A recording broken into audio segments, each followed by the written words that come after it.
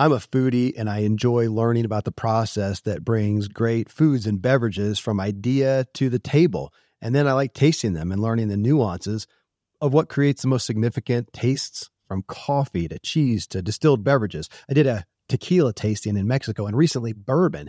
Heaven Hill bottled in bond bourbon really impressed me from the story to the taste. I grew up in Kentucky where horse racing and bourbon are famous, and I got introduced to Heaven Hill bottled in bond bourbon. It's produced by Heaven Hill Distillery, which has been and still remains family owned since 1935. And I'm impressed with the bourbon's ultra rich, smooth taste. And right on the bottle, it states that this bourbon is 7 years old, which is actually 3 times longer than what's required to be certified as bottled in bond. I feel with beverages, the longer the prep, the better the taste. Being a bottled in bond product means it must pass a list of 7 requirements that set the standard for this quality bourbon. So look for it at your local store. Heaven Hill reminds you to think wisely and drink wisely. So our systems, our brains, our bodies, we're not designed to be steady state. Like we're designed to shift. And I am a very big, I do everything. I don't have a team. I do everything. I have financial people because I don't know anything about that. But I do my social media. I write my books. I practice my own therapy. I do all of the things myself. And so I'm really big on projects and coming up with different things that I can create and make and teach and whatever. But I have to make sure that I am balancing brake pedal and gas pedal activity. So when I wake up, I have to orient myself to, all right, if I'm on the gas, if I'm giving it 90 miles an hour, then when am I going to have some place in my schedule where I can downshift? Because if I keep going at this gear, I'm going to crash into a wall at some point.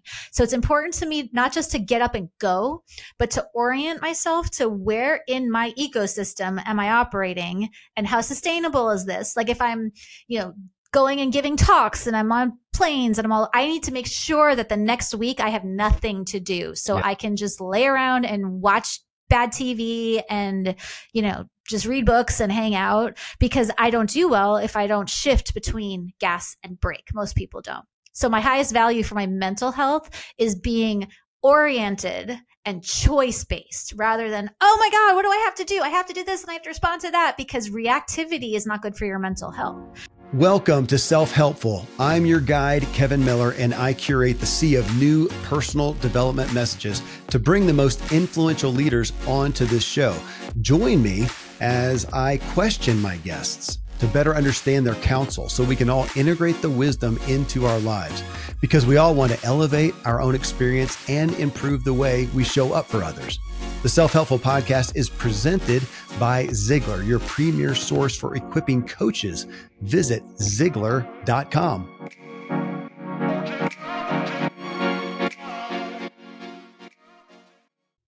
Hello, Self-Helpful listeners. In this episode, balancing the gas and brake pedals of life, I'm back with neuropsychotherapist and trauma expert Britt Frank to hear what drives her. Britt is my expert for this current series on anxiety, as much of the focus of her new book, The Science of Stuck, Breaking Through Inertia to Find Your Path Forward, is that anxiety is a good thing.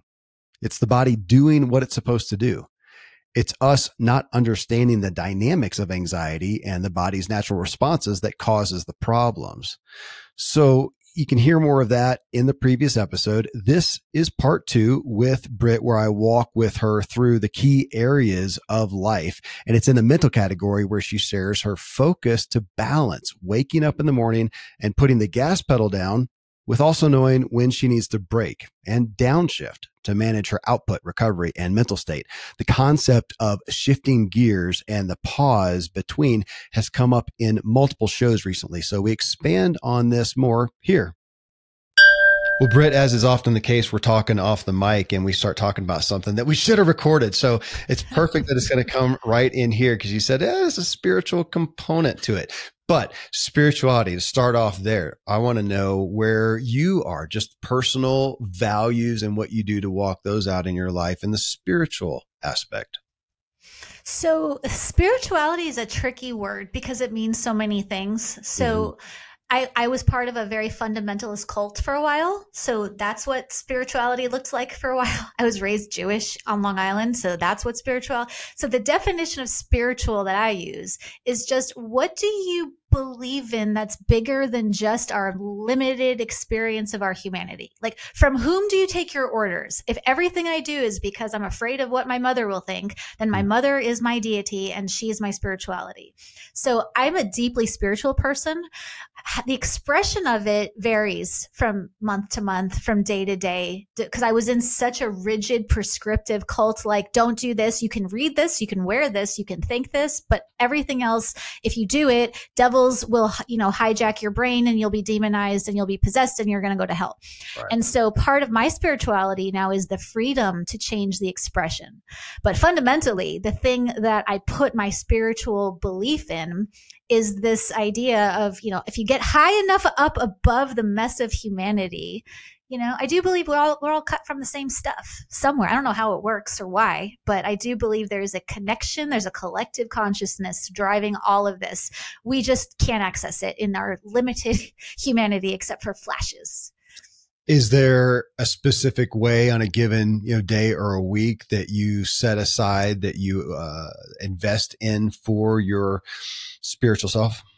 Yeah. And, it's been said in some recovery circles, and I agree, that if you don't have a spiritual practice, by whatever definition you choose, you're not going to have wholeness and happiness and health and vitality and all the things we want. But it doesn't have to be religion. So, the most influential book for me that I ever read was called The Artist's Way by Julia Cameron. And it's about recovering like the creativity that is just part of humanity. Like, you don't have to be a painter or a dancer, but being creative is just a gift of the human experience. And when we access it, your creativity might be used in business or in sports or whatever, or in parenting or cooking. It doesn't matter. And the practice that she prescribes, I've been doing for 15 years. And every morning, it's 3 long-handed, just stream of consciousness journaling. I call it it's like brain peeing. Like, you're not trying to write for art. You're not trying to mix. You just, some days it's like, I have to go to the bank today and I have to do this and this and this. But sometimes I'm generating business ideas or ideas for that book or whatever. It's like going to the gym for me.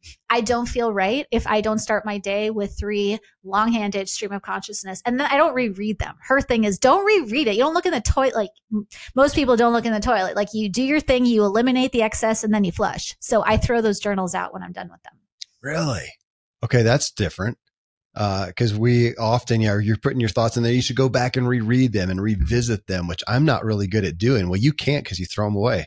Okay. I've not heard that before. That's new. It's fertilizer. I have another journal where if I have ideas that I want to revisit, I put those in that journal. But she calls them morning pages. The morning pages are, most of us get out of bed like we're jumping off the bench at a basketball game, and life comes flooding at us way faster than our brains are evolved to process. So doing those morning pages just helps me anchor and orient in my body. It helps me sort of get myself grounded for the day. And whatever nonsense comes up in those pages is just sort of helping me clear. It's just like a brain dump, so I can clear my path for the insights and the actions that I want to be taking. And if I have something really good come up in my morning pages, then I do a voice memo in my phone and I put it in my, go back to look at this journal later. Interesting. Here's a question, just as a therapist, I'll ask you, when you look at people's propensities to be more visual or auditory or, kinesthetic or kinetic or kinetic. Is there a place for somebody who struggles with, I've never asked this before, written journaling, where they could maybe do that auditorially, like speak it out, or does it not fulfill the same thing that using your hand to write does? I love that question. And I'm a writer. So journaling is part of how my brain makes sense of my world, but not everybody is. Like, the point of the exercise with journaling is to slow yourself down so that you can get in a rhythm with your physiology. So then you can make choices and you can respond to your life instead of just reacting. And if, you're a do things with your hands person, then like anytime, and I'm really big on ritual. Journaling is a good ritual for me. But like if you're a woodworking person, like go out and do some 15-minute nonsensical, repetitive thing with wood. If you're an auditory person, then listen to music. I have some clients who are more like, I need to hear things to get them, record themselves messages that they can then listen to in the morning and at night, like encouraging messages like, hey buddy, like life sucks right now, but like you're going to make it or whatever. But the point is to get creative. If you're not a journaler, don't force your, like, I'm not a breath worker person. I don't like doing breath work. I don't like forcing. I have like strangulation trauma. So trying to force breath is an area I still haven't gotten a whole lot of healing in yet. It's just not a priority. I just don't do breath work. But if you're a breath worker, do that. The point is journaling is one of infinite ways to prep your mind and body and soul and spirit to align before you jump into the mess of humanity for the day. It doesn't have to be writing. Thank you. I appreciate that because I'm a writer too. So journaling, I've been doing that since as far as I can remember. But I know that some people that's a little more laborious than those who think out loud or process out loud and whatnot. So I want to pull it out.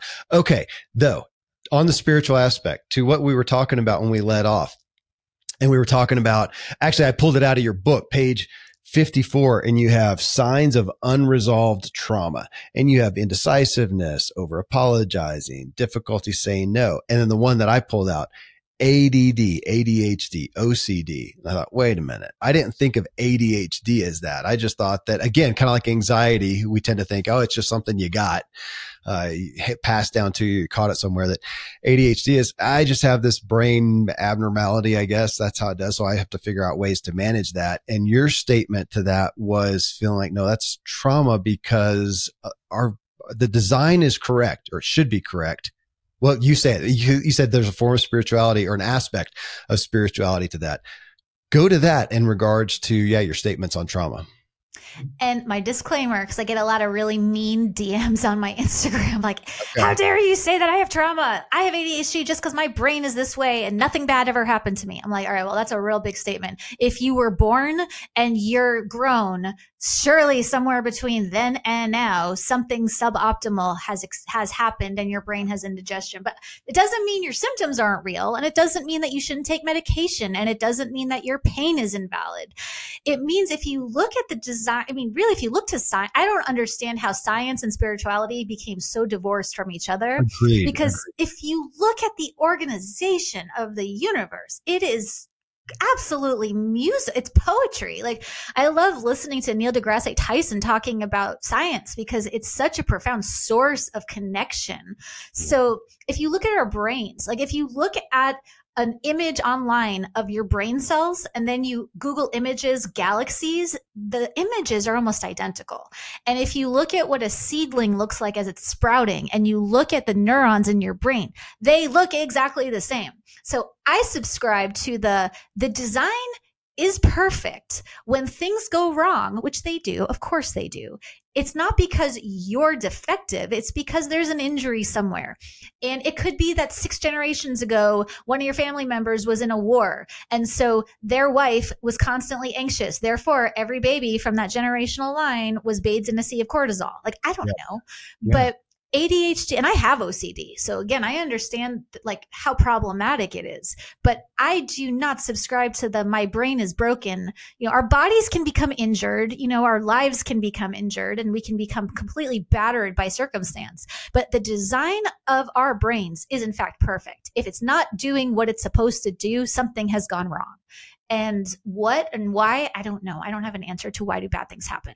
I'm fascinated with that concept because, again, some things I hadn't thought along those lines, like ADHD, which I deal with. And for you to say that there's an injury somewhere, it could have been in your past, 3 generations ago that brought this down. Then would you say, go after that injury? We're going to root that out. Is it always possible to heal that injury? Or sometimes do we simply need to figure out how to, I'm going to say, manage or mitigate that? And I can take that question to where we started off with in our first show together of you taking meds, you today, and understanding so much then we could buy, I guess maybe does that come around and answer the question somewhat? Do you have some areas where you feel like I haven't been able to heal those? They're to a place of brokenness. I can't fully heal them, but I can mitigate them. That's a really good, because again, if we had to sit and heal every quirk about our personality, it would just be this navel gazing introspective mess. So Fair. I have some quirks about my personality that I get are probably not fundamental to the design. Like I'm super, super tactile, and I like spectrumy, I need to stim a lot. So I have fidget toys and I have to be doing things with my hands most of the day, or my system sort of goes into disarray. I don't know why that's a thing. I don't care why it's a thing. I just carry fidget toys with me when I go places. And so you don't have to heal everything. Anything that ails you, you can look at, again, to the degree that you have access to resources and relative safety and you have choices, you can look at any given thing and ask yourself, do I want to symptom suppress? Do I want to accommodate? Or do I want to heal? Now, I don't take medication, so I don't like the tactile thing. I'm not suppressing it. Like I still demonstrate, I get fidgety if I don't have something to have in my hands. So I'm not suppressing the symptom. I'm not healing it because frankly, I don't care why I have it. I can accommodate it. And I think symptom accommodation is the happy medium between root cause resolution and just medicate, and it gets a bad rap. Like there's nothing wrong with symptom accommodation. If you can accommodate something, then that's a good use of your resources, because I have things that I want to focus on healing much more than why do I need to fidget. So symptom accommodation, totally valid. I want to ask just on that, you said, do I want to symptom suppress, accommodate, or heal? Are you going to attest that it's always a want, or is it sometimes a question of can you literally kind of like, oh, go. Yeah, it's what are your choices? So, I have the privilege of having access to therapy and having financial resources that I get to choose which of those three options I want. But sometimes you can't. But then it's what are my actual choices? Don't beat yourself up about root cause resolution if right now the only option to you is symptom suppression. Sometimes that's all that's available. And then you have to get real honest about what are your options. If you don't have the choice to go to therapy and take time off of, I took a year off of life to deal with some of my stuff. I was able to do that because I don't have kids and I was willing to sort of eat a lot of ramen noodles and slug it out. But what are my choices is a really important preamble to what am I going to do? Yeah.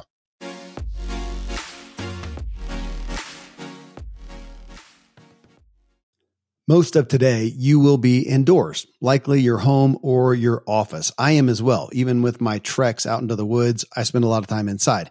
And we're going to take about 20,000 breaths. According to the EPA, the indoor air is 2 to 5 times more polluted than the outdoor air, sometimes up to 100 times more polluted. At my studio, we have heat being forced through old ducts. I walk on carpet full of years of junk. No idea what's floating in the air that I'm taking constant gulps of. The solution is an air purifier, and Air Doctor is just the best. Air Doctor filters out 99.99% of dangerous contaminants and allergens such as pollen, pet dander, dust mites, mold, bacteria, viruses. They do it so your lungs don't have to. Air Doctor comes with a 30-day money-back guarantee. So if you don't love it, just send it back for a refund minus shipping. Go to airdoctorpro.com and use promo code Kevin. And depending on the model, you'll receive up to 39% off or up to $300 off.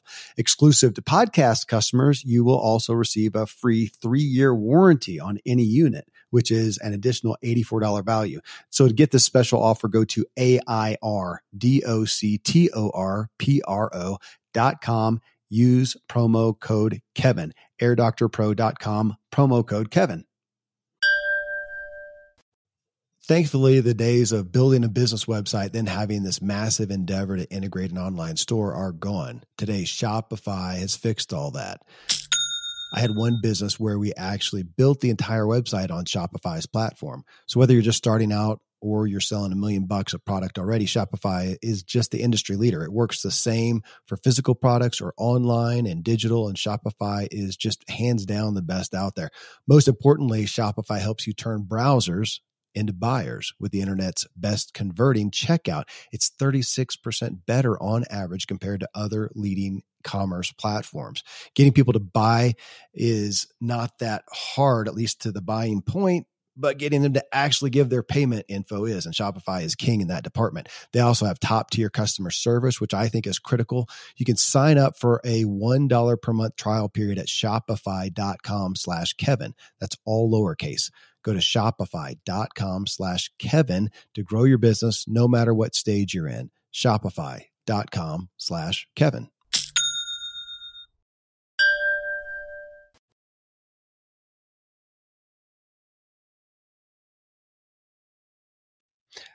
Well, you just mentioned you don't have kids, and the next one is relationships. And you actually mentioned that in our first talk together that, you guys chose not to. And it's interesting because I just had this discussion with, I can't remember who it was, but on that, I had, with me having 9 kids and them having none, and looking at that, we have a culture that tends to value so much, getting married. You got to get married, or you're not whole. You got to have kids, or you're not whole, or whatever. And it makes no logical sense. And some of my closest friends have no kids. And I realized over time that, okay, there are some things that I'm experiencing that they're not going to get to experience. So got that, some great glories and whatnot. And there are some things that they're experiencing and doing that I don't know how to do with the path that I have chosen. But either way, are we less or more whole because of X, Y, Z? And I want to throw that one out. So I appreciate you bringing that up. But so on relationships, when we look at that, tell me about your values, and then again, what you're doing to walk those out in relationships. The thing with the kids is so wild to me, because it's like the only people who I have ever gotten shame from for not having kids. Like, some people are like, that's an interesting choice and you'd be such a good mother, and aren't you going to miss out on blah, blah, blah.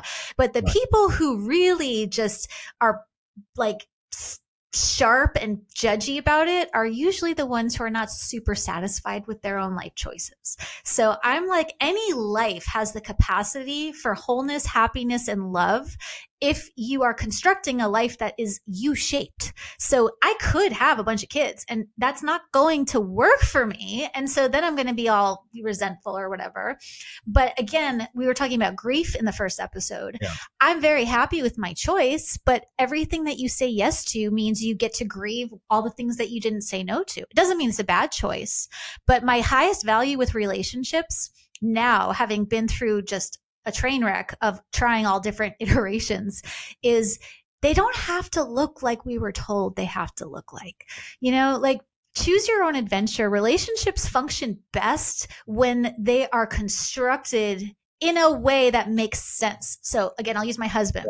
We got married later in life. He was single. He's former military. He was a naval officer. He is neat as a pin. Like, this man, I am not. I am more leave stuff everywhere. I'm not like dirty, but I'm not concerned with keeping things neat as a pin. We have separate rooms. It's not because we don't love each other, and it's not because we don't like each other. It's because, why argue about sharing a space when we have the choice? So he can be super neat and clean in his room, and I can be messy in mine. But in the relationship rule book, you're not supposed to do that. So my highest value with relationships is honesty with yourself about yourself. So then you can communicate to your partner what you need and what you expect in a way that is functional. Because our life together wouldn't work if I had to be as clean and tidy as he is. That's really interesting that you bring that up, because the whole co-sleeping thing has always been odd to me, that when you get married or have a significant other, then you generally have sex. And from that, you share a bed together and keep each other awake, snoring or tossing or turning. And why did you do that? And, back in the day, I remember, I think my grandparents or one set had separate beds in one room, but even more so to have separate beds. And this is interesting. It made me remember, it's been probably a year and a half ago. I think she's at Harvard, Stanford, Princeton, whatever, professor Zoe Chance. I just pulled her book up. It's on my bookshelf back here. I had her on the show. And her book's called Influence is Your Superpower. She was divorced. She married a guy. They were both like in the same town, same neighborhood, both had houses, and they just kept them. And they come together and have fun. And at some points, they just go back to their house. And I thought, dude, that is so countercultural, but she just loves it. She says it's awesome. And being an introvert, and I can deal with that. So you have separate rooms. I think that's way It's cool. horrifying to some people. They're like, but I imagine. what about sex? Like you said, you don't need to be unconscious together for 8 hours to make a happy relationship. Like you're awake when you have sex. And then like you go back to, sometimes we're at my place, quote, sometimes we're at his place. But at the end of the night, we need to be unconscious alone because he snores and I'm a thrasher. I'm writing that down. You don't have to be unconscious for 8 hours a night to have a good relationship. That's just funny. And we need a t-shirt for that. That's awesome. I love it. Well, health and wellness, is the next one. So tell me about we talked about that in the first episode together just in regards to how your physical wellness should help your body be able to do like what you said, be designed correctly and regulate itself. And yet if it's out of whack, we can't do that as well. So as a practitioner, I'm sure you see that every day. So tell me first off, just your own values when it comes to health and wellness. Sleep is probably I prioritize sleep over pretty much everything. Having spent the first 30 years of my life not having good sleep and then taking speed, which, going days without sleep when you start seeing things and you hear voices and life gets really, really weird. I do not function on less than 8 hours of sleep. And so, as much as I have trouble like the next person with balancing life's obligations and whatnot, I do make sure that there's a lot of research that says, even if you think you're functioning on 4 hours of sleep, the human brain is designed to need a certain number of sleep hours. And that is not a negotiable. Like you might be functional, but that doesn't mean you're optimizing your health. So I sleep. It's really important to me to exercise. I get really unpleasant to be around when I don't. But because of my eating disorders, going to a regular gym doesn't work for me because I have such a history of associating traditional gym workouts with punishing and restricting and withholding. So I do circus because it's an art form that requires a tremendous amount of physicality, but I do pull-ups in sequins and I get to twirl. And so I get to like get my creative kicks out doing that. And it's so hard that there's no thinking. Like you're not thinking. I can think while I run. I can think while I bike. But if I'm hanging upside down by one knee, I'm not thinking about anything other than don't puke, don't fall. Don't puke, don't fall. So I do that. And then food wise, I'm really big on knowing that some days the kale is the medicine, and on some days kale is poison, and on some days cupcakes are medicine, and some days cupcakes are poison. And I need to pay attention to my own body so I know what's what, and like when is certain types of food healthy and when is even the healthy stuff not healthy. And so it's like an 80-20 thing for me with food. Well, I want to pull in on you talking about eating disorders. I've got experience on all sides of those. And I think my kids would say that I have my own eating disorder and to some degree, but to the point that you do, I or have and shared about, I don't think so too much. And I appreciate that because I've heard that from other people who have dealt with it, that on a certain day, having this eating disorder, the regimented abstinence, whatever, can be far worse than I don't know what we say. I was gonna say the giving in, but is that an unfair way to place it? Well, if it's conscious, like there are certain times in the month where eating Five Guys actually gives me energy. And I know the difference where if I've been eating protein shakes and kale salads, occasionally I'm so active that I need red meat every now and then to feel okay. But if I'm like, no, I have to eat the salad, I have to make sure my macros are just so. But at the same time, there are some days where if I'm like, I don't care about my health, I'm just going to eat Five Guys, I feel like crap and it takes me a month to recover.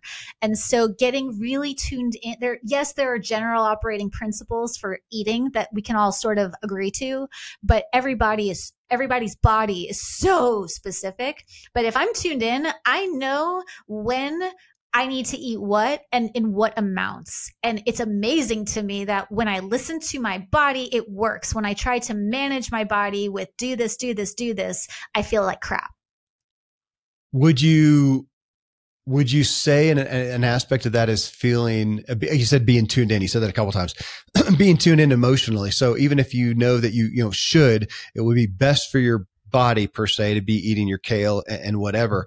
And yet emotionally you're feeling burnout or bitter about it, or even imprisoned to it, that it may not be, you may be better off to make a decision that may not be per se best for your body. It's, fried chicken and whatever, but it's going to be best for your emotions, best for your soul. And in that sense, you're going to put that as a priority over the other in this moment. Which is good for your body. So like, let's say that I haven't had cake in months and months, and I have a raging sweet tooth. So let's say I haven't had cake in months and months, and I am managing my diet and I am eating perfectly whatever. And now I have so much cortisol because my system is so frustrated and resentful. It's like, again, we're complex. So emotionally, I have little kids inside me having temper tantrums. I want cake. I want cake. I want cake. And if I ignore them too long, then the stress of trying to be at war with my head, eat the cake, don't eat the cake, eat the cake, don't eat the cake, is not going to be good for my physical health either. So if I am not restricted, I'm not talking about being indulgent or giving in. I'm saying occasionally I eat cake and it doesn't seem to have any adverse effect on my health. If anything, the fact that, and again, this is a commitment to reality, sugar is a drug that makes you feel good. I don't use opiates or methamphetamines anymore. And sometimes I'm not a big drinker. So sometimes I want to feel good. So yes, I will eat cake. I will eat one piece, not the whole thing. And then I'm not at war with myself. And then it's a few months before that becomes a thing again. But life's short. I eat cake. Life's short, eat cake. I was going to say, did I root out a couple of vices here? We got Five Guys cheeseburgers, I think. and cake. Did I just hit two top list items there? I really love cheeseburgers. In-N-Out is my favorite, but I moved to the Midwest, so it's Five Guys. And I just really like cake. It's just so much fun. I was so restrictive. It just always feels like you're celebrating when you eat cake. I don't overeat it. I don't make myself sick, but yeah, cake is totally available. I don't have diabetes, so that's not a medical restriction. No. So, for some people it is. Yeah. But again, if you ask yourself, what does a full, joyous life look like? Some people don't care about eating sugar. I do, so I will. Yeah, I am never without. I try to make it a better one. Dark chocolate covered almonds, especially with sea salt. They're at every place that if I spend a moment there consistently, I've got some hidden somewhere. But then on the celebratory aspect, I got to watch this as well. But is wine? Wine is abundance and celebratory for me.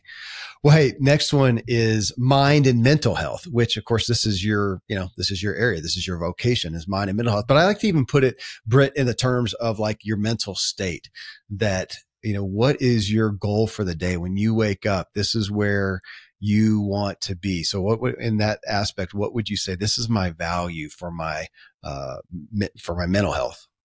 Oh, that's such a good question. So our systems, our brains, our bodies, we're not designed to be steady state. We're designed to shift.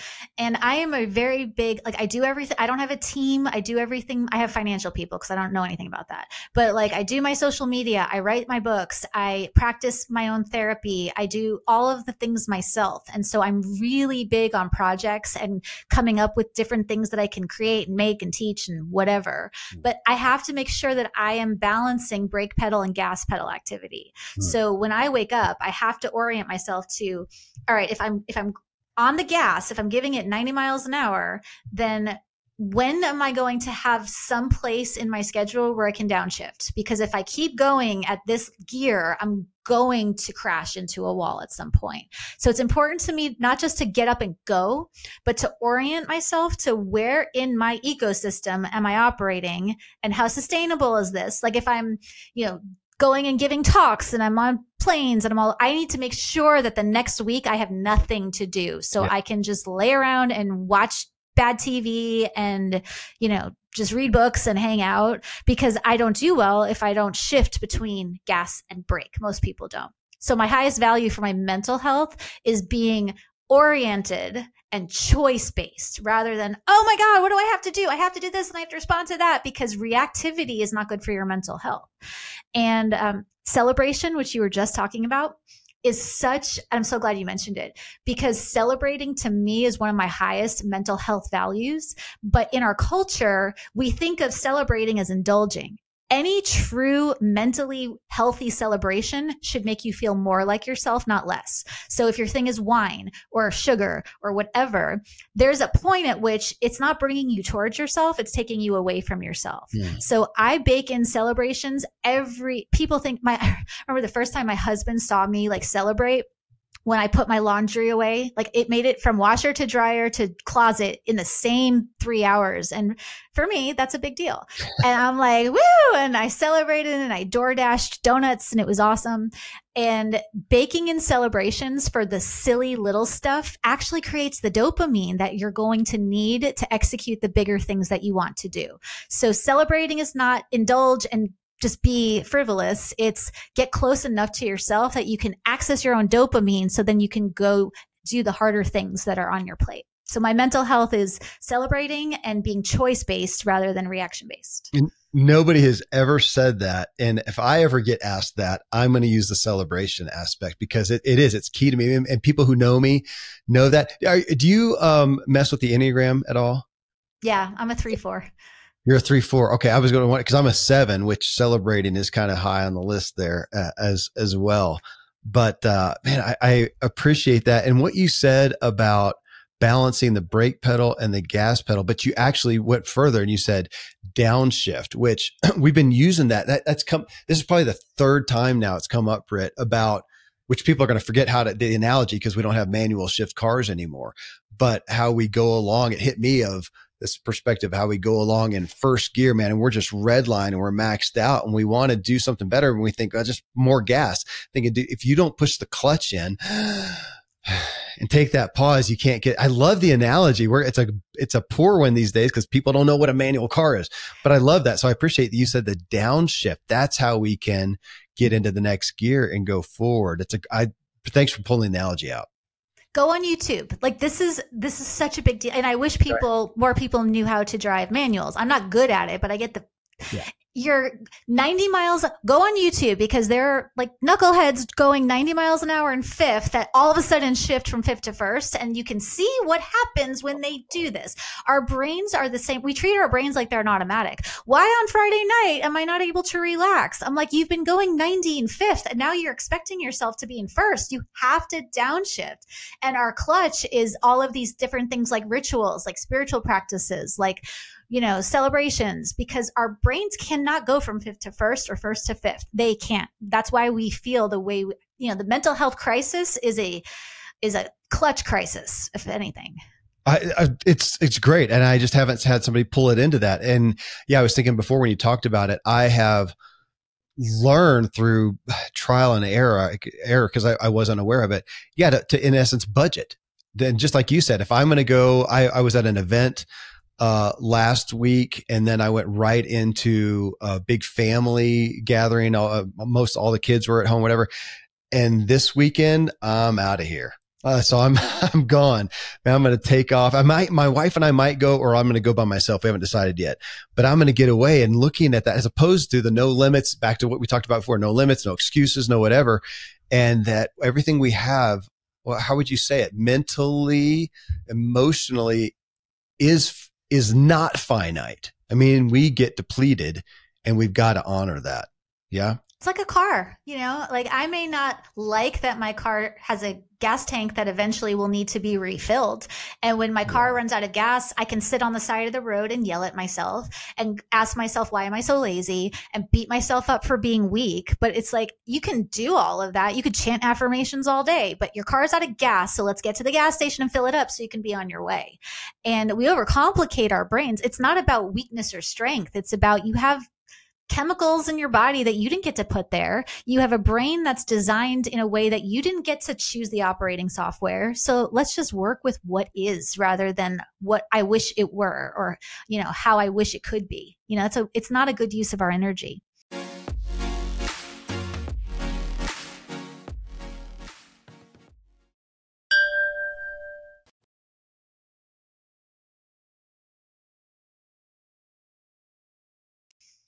Well, I'm going to bring it back to what you said in the first show together about metabolizing in essence, the emotional or, whatever an event happens or emotional or circumstantial or whatever happens, and your ability to metabolize it well. Because as we look at this, like social engagements, so social engagements, I get, they're inspiring. I mean, I was 4 days with a bunch of people down in Dallas at an event, and I spoke at it, and we did breakout groups, and it was great. And it depletes me. Whereas if it was my wife, if she had been there, it would have just further energized her. She's like getting plugged in, man. When she's with people, it does that. So when the kids are all here, so we get a house full and there's, whatever there is, 11, 17 people for a weekend are here. And she's just like the Energizer bunny, man. It's like just being plugged in. I'm there. It's good. And when it's over, I'm done. And just being aware of that, kind of back to that limits and stuff of being, I guess you would say, just being aware of ourselves and knowing that, and not, well, we said judging, I guess. Is that still the best word? Not judging. It just is what it is. It's really separating the evaluation from the judgment. So I'm an introvert as well. And so okay. I require, and I love speaking, I love being with people, but I'm just knocked on my, I need time to recover. So I can evaluate that without attributing a judgment. Well, that's bad. I should be just grateful that I get, it's like, okay, let's separate evaluation from judgment. Because once you take the judgment off, then you just evaluate the factors. It's very pragmatic. It's like approach your mental health stuff like you would a business plan. It's like, this is what it is. Here are your factors. What are your choices of those? What are you willing to do? And then that gets us moving a lot faster than why is this? And this shouldn't be this way. And I should whatever. And it is what it is. And a lot of our struggles come largely from fighting because we don't like what is, which I get. Well, and back to what you said earlier, being at war with yourself.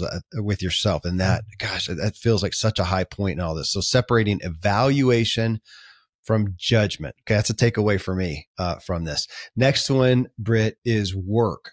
Career, business, but your vocation, what you do. And I'm going to ask you, what you value, because you, like pretty much everybody I have on the show, you've got a lot of things going, and you're usually on here because you got a new book. And so there's a lot more opportunities, a lot more things calling for your attention.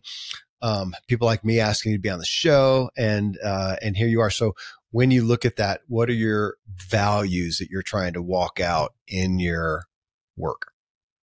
So I have organized my entire life, and I have worked very, very hard to structure my life where I have agency over my time.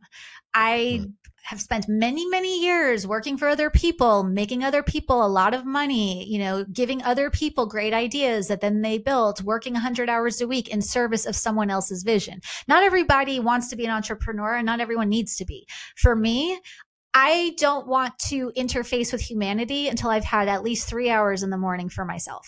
I want to work out. I want to journal. I want to just lay there with my dog and look out the window and just think about whatever, because I generate lots of my ideas from lots of stupid bad ones. That's just how creativity works.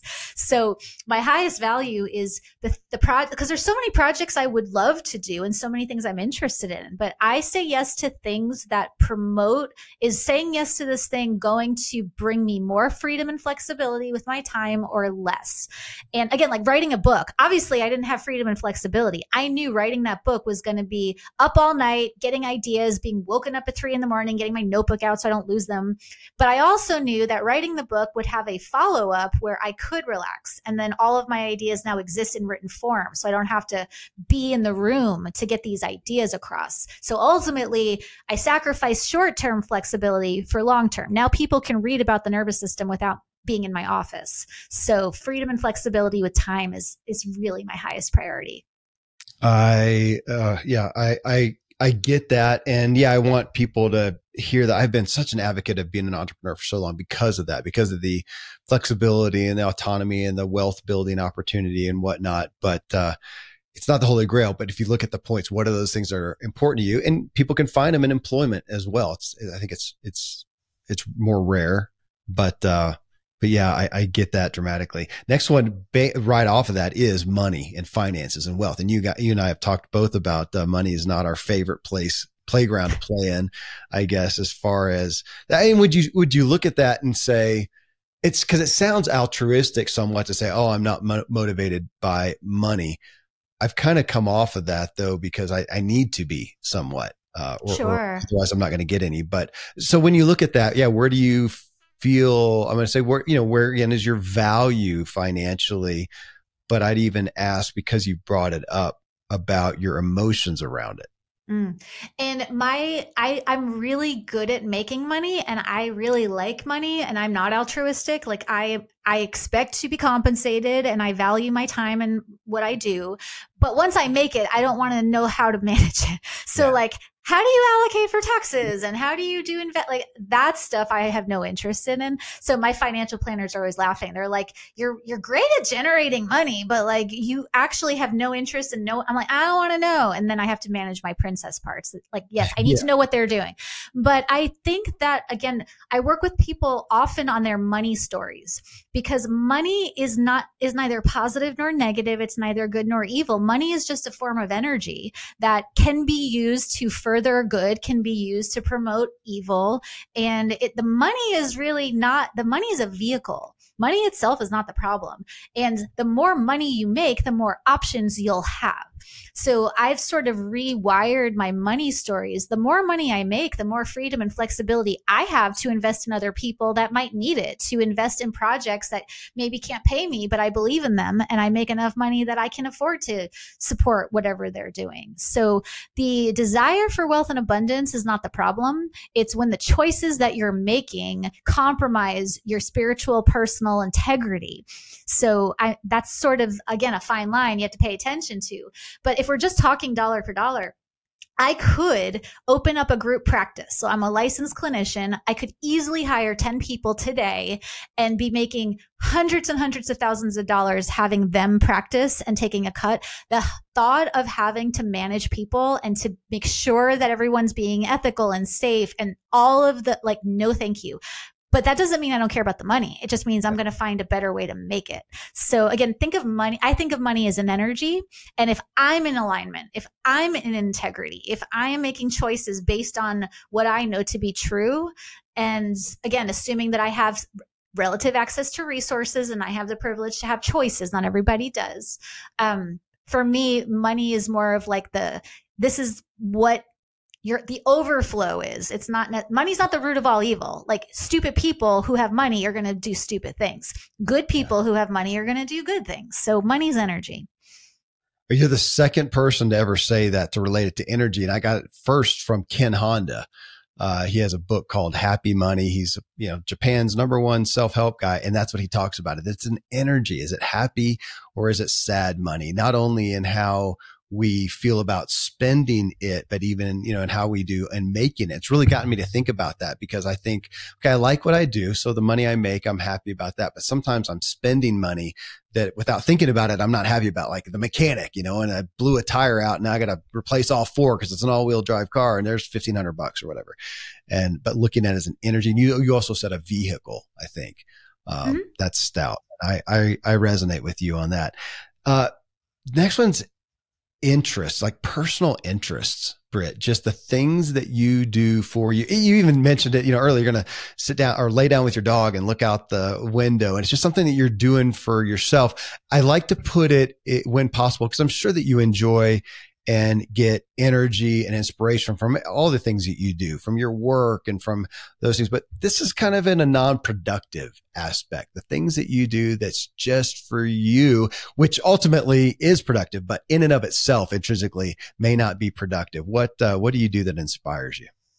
So I'm big on, now that I'm an adult who has some financial, resource available, I'm going to recreate the childhood of my dreams. So I joined an amateur student circus troupe and we perform and it's really fun. I play piano and I take lessons with all the little kids at Miss Sarah's up the street. And we have recitals where it's me and like 2 other adults and this group of adorable little kiddos, all really nervous, doing our recital. It's such a hoot. It's so much fun. I really love my friends. And my friends who understand that I'm an introvert know I go in spurts where I'm really connected and then I disappear, and they accept that. And that's great. I love spending time alone now that I'm not afraid of what's inside my head. I love taking walks. I love just sort of being, in my own space, because I never had the safety or the skill level to enjoy or be curious about my own inner space. But I don't need to take drugs anymore. My head goes to some pretty wild places all by itself. And it's like, wow, that's an interesting world I just constructed there. And then I like to noodle around on this is a new thing. I like to build these little book nooks. They're like dioramas with like little benches and little scenes, and you put them in your bookshelf. It's just like this mindless, ridiculous, I'm gluing, I'm cutting, I'm gluing, I'm cutting. It's just fun for me. I tried crocheting. I wasn't good at that. I didn't like it. I just dig that you've got stuff down there. I'm always interested in it because it's this area that I have learned to put value in again. When I realized I didn't play anymore, I didn't have, fun. Everything had to be productive. And I'm going to take advantage of you, in your role. Do you put value on this area? Obviously I do. I wouldn't have it in there, but put this value, because we have so many people these days who don't, man. They take care of, whatever. They do family, they do work, and that's kind of pretty much it. There's no time for hobbies or interests or whatever. And those are a luxury. And I get to feel like, man, I talk to people like you and I see the inspiration. I think you going to do piano with a bunch of little kids makes you a more inspired, more energetic, enthusiastic, happy Britt that I benefit from. So please, for the love of God, go play piano before doing something that you should do. So similar feelings? There's the way, especially for my super high, mostly women have trouble with this too, but especially the super high achieving, high functioning men who are like, play. No, it's like, okay, but there's science to why play is good for your bottom line. Play is actually going to unlock creativity and innovation. Play is going to be the vehicle that gets you with these very practical, sort of like hard things that you want to do. So play is not a luxury. Play is a necessity for our biology. And again, you can fight that all you want, but I didn't design the brain, and you didn't either. Our brains are designed to need play. So I usually get out a whiteboard and I diagram it out, and I assign them certain talks and certain videos online to watch that justify from hard scientists why play is not a luxury. It's a necessity for the lives that we say we want. And then very begrudgingly, I might get them to play catch or something outside. Well, I appreciate you pulling that up because, I think we have this cultural tendency to look at it as either, oh, they're just playing off, they're irresponsible, or they're over here playing and it's a luxury. Oh, they can afford to. And man, I find the people that's what ultimately flipped the switch for me, Britt, was finding some of the people that I most wanted to be around, that I was most elevated by, were people that were playing. And here I was saying no till they quit asking me anymore. I'm saying no because I'm taking, I'm Superman and I'm taking care of the world begrudgingly, and with some bitterness and oh my gosh. And now my kids are excited when I'm going to take off and go on a mountain bike ride because they know it just makes me a happier dad. So thanks for pulling that out. And this is just a joy. Thank you so much for your sharing, your personal life, but also sharing in regards to what you see in your role as a leader and influencer in this aspect of emotions and anxiety and getting us out of unstuck. Maybe that's it. Get unstuck, but go play to get unstuck. Hey, thank you. This has been just a joy. I can't wait to share this with everybody and to keep digging in further. And I'm maybe pounding your email address with some questions on some of these paradigm shifts that you've given me. Britt, thank you. Thank you so much.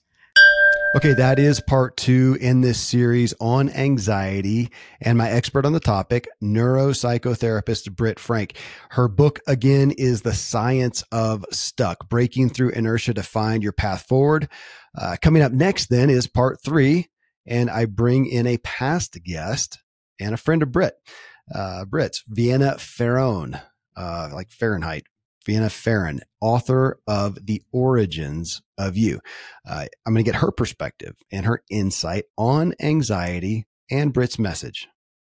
Friends, thank you for tuning into Self-Helpful, where I curate the sea of new personal development materials and help you integrate wisdom into your life, because we all want to elevate our own experience and improve the way we show up for others.